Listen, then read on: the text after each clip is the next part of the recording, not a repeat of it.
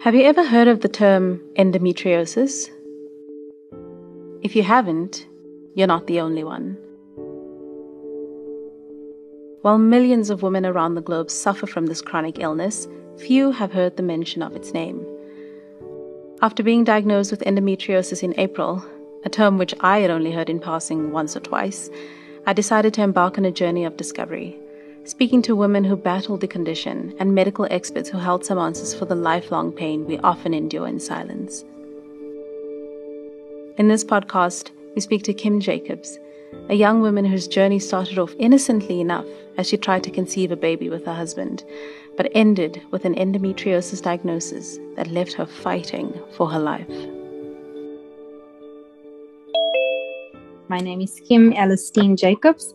I was born and bred in El Dorado Park Extension 2, born and raised here.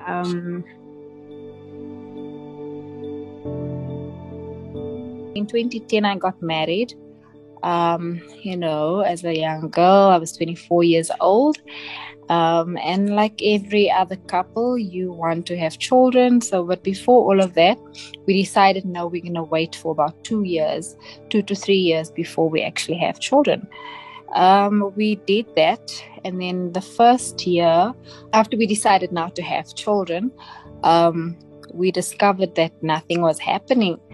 At that point, nothing. There were no signs and symptoms of any period pains, any menstruation, because as you know, that endometriosis is the tissue that usually grows inside the uterus, that now grows outside. But at that point, I was not aware of what was happening because my periods were still normal. There wasn't any pain or any discomfort.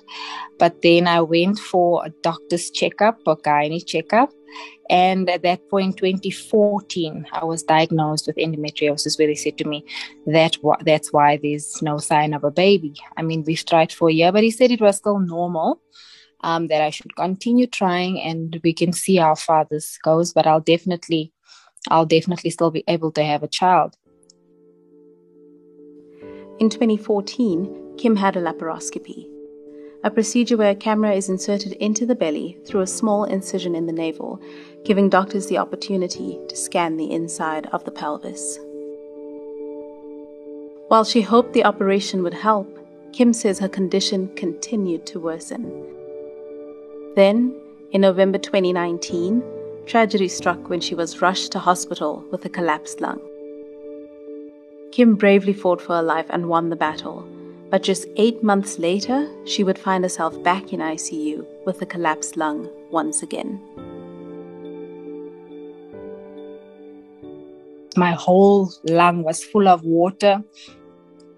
And all of this, we had no inclination that it was due to the endo. At this stage, also, nobody knew what was going on. I went in 15 days ICU both times, near close to death experiences where I was fighting for my life. Nobody knew what was going on.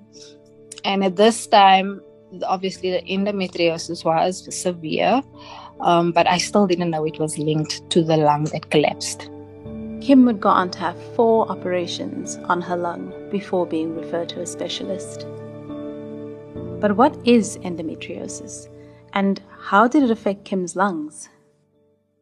The definition of endometriosis means that those cells in the lining of the uterus that prepares every month for a pregnancy, a possible pregnancy, those cells, if they grow outside the uterus, they will then form what we call endometriosis. Mm-hmm. The question is, how on earth do they get outside the uterus?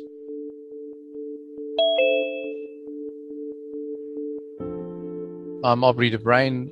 I'm a gynecologist practicing at Medical Clinic Kloof Hospital in Pretoria. I have a passion for laparoscopic surgery and I run a referral center for deep endometriosis. Now, the uterus, if you think about it, has 3 openings. The mouth of this uterus is the one opening, so that blood comes out through the vagina. But the 2 tubes are also openings from the uterus. Mm-hmm. So when the uterus contracts during a period, the blood will come out through the cervix and into the vagina using either a tampon or a pad, or it will go through the tubes And that means that those cells then land in the pelvis. So now you have endometrial cells that land in the pelvis. Now, this happens in all women with open tubes. If you have open tubes, your uterus contracts, the blood will flow into your pelvis. So if we do an ultrasound in a patient having a period, we can see the menstrual blood inside the pelvis.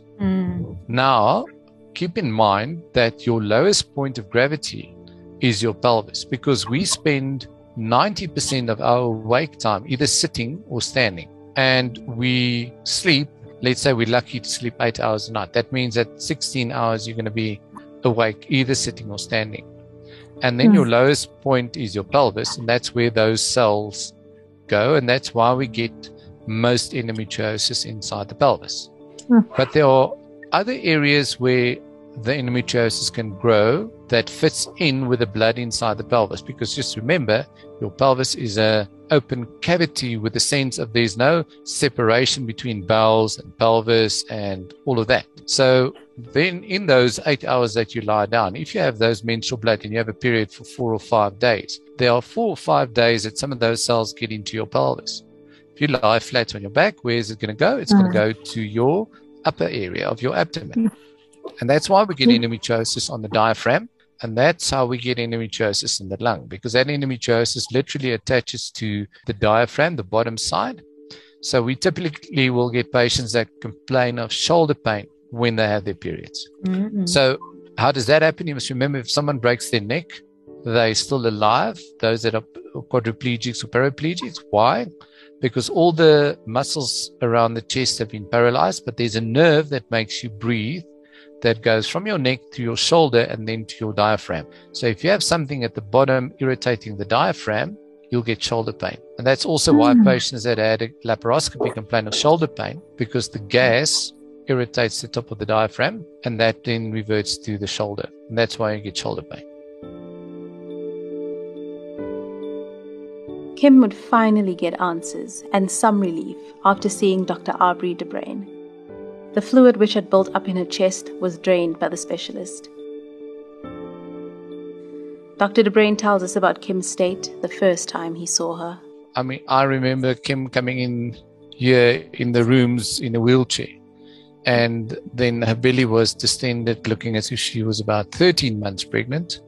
And because we needed to drain, then her whole pelvis was full of blood, and we needed to drain that bloody fluid, but you can't drain all of the fluid because it causes too many of imbalances in electrolytes. So we would drain 2 liters of bloody fluid, not being a bad word, bloody being as reflection to blood. And then, so we would drain 2 liters of blood-filled fluid, and then Kim would come back the next day and we would drain 2 liters more, and the next day. And then every time that we drain the fluid, she'll tell you she can immediately feel relief. So the same happens if you have that fluid collection in between the lung and the side of the thorax. So that needs to be drained, and then they actually need to inject stuff to make your lung grow physically attached to the side of the thorax, so that there's no space for the blood to grow into.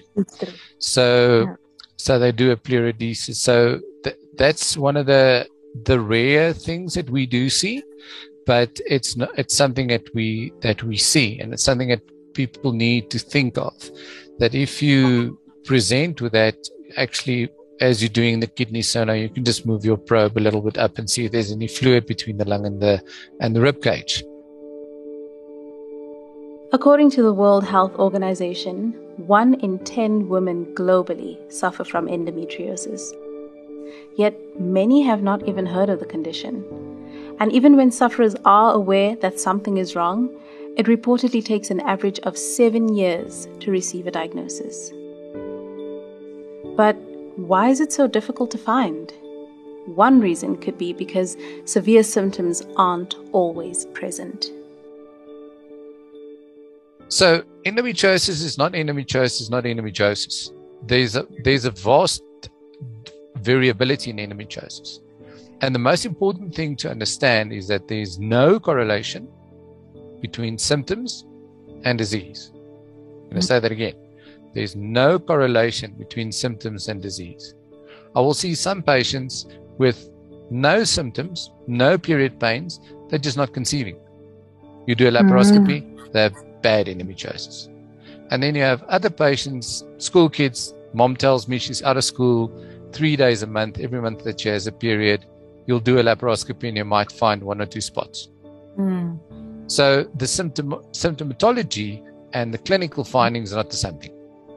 But even if you are aware that you have endometriosis, how do doctors miss cases like Kim's, where the condition affects organs outside of the pelvis, leading to dire consequences? When patients first present with signs of endometriosis, they will often go to a doctor who will talk to them about a scoring system, which lets you know the severity of your illness. Though Dr. De Bruin, who specializes in treating deep endometriosis, says this numbering system can present some faults. Now, it may be a technical term talking about deep endometriosis because everyone talks about stages, stage 1, 2, 3, and 4 endometriosis. Now, those stages just needs to have some clarification because the stages thing is purely there so that we know when we charge for the medical aid which codes to use. So that staging thing was brought up by the Americans. And it's called the Revised American Fertility Society Staging Score.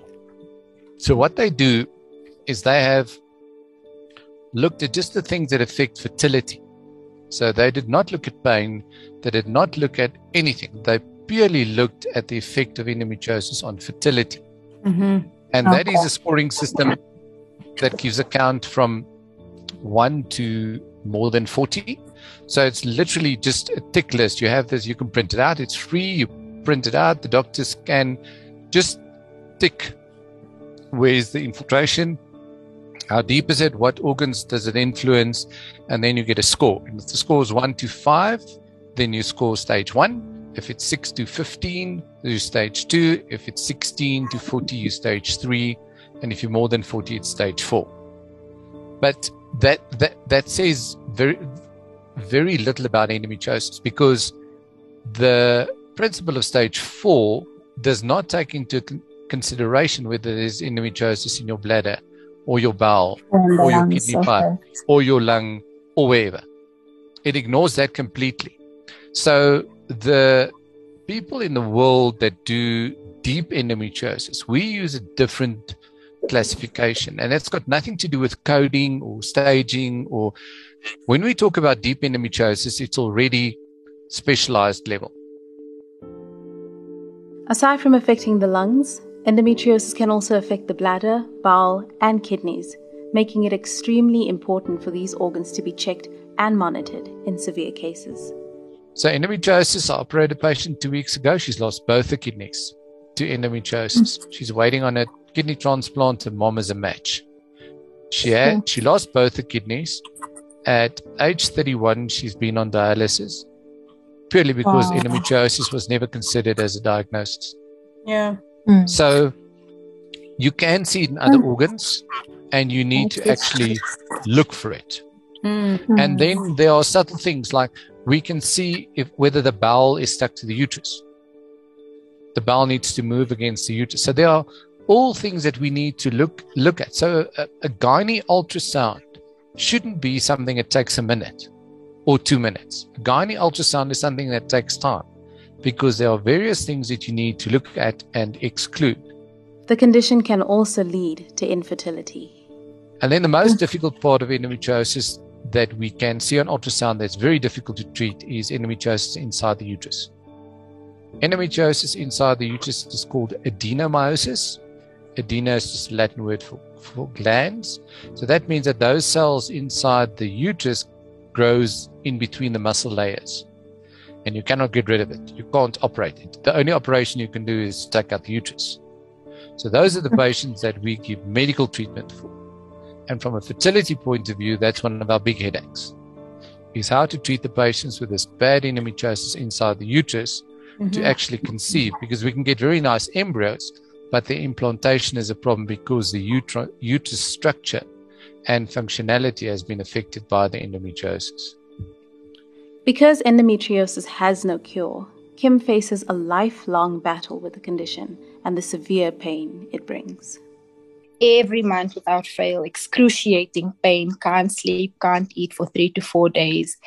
Literally have to hold my womb as I walk, because as the years went by, I never received proper treatment, and that escalated to me getting to stage 4.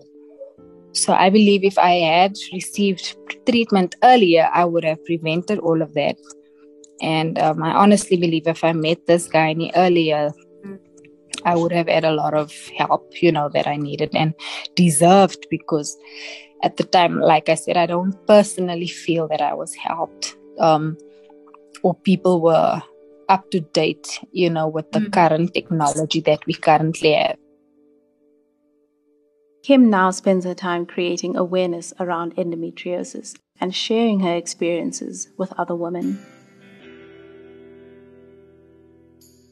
So I've been speaking at a lot of events, women events. I've spoken at talk shows. It started basically on my Facebook page. I posted pictures of me in a hospital. I posted it on Instagram. I posted my story, posted the amount of operations I had, and therefore I started speaking with young girls, phoning me, SMSing me, WhatsApping me. They need help. They think this is a similar thing that they're going through, and it started creating awareness. And I really sympathize with every young girl, and that is why I want to speak about it, because obviously menstruation, infertility are all things nobody wants to cover. It's embarrassing, it's painful, and if they see one speaking about it, perhaps other girls will open up about it and not just brush it off. And that's my main aim and my purpose. So it's a very common, very scary disease that affects women's quality of life severely, and I think we must get to a point where we can give a forum for young patients and even patients in a relationship to be able to voice their pain in a form where they're not going to be seen as I had a painful period, your mom had a painful period, you're going to have painful periods, it's how it is in the family. No, it's not. Because if we're having that philosophy, we should all still be driving Volkswagens.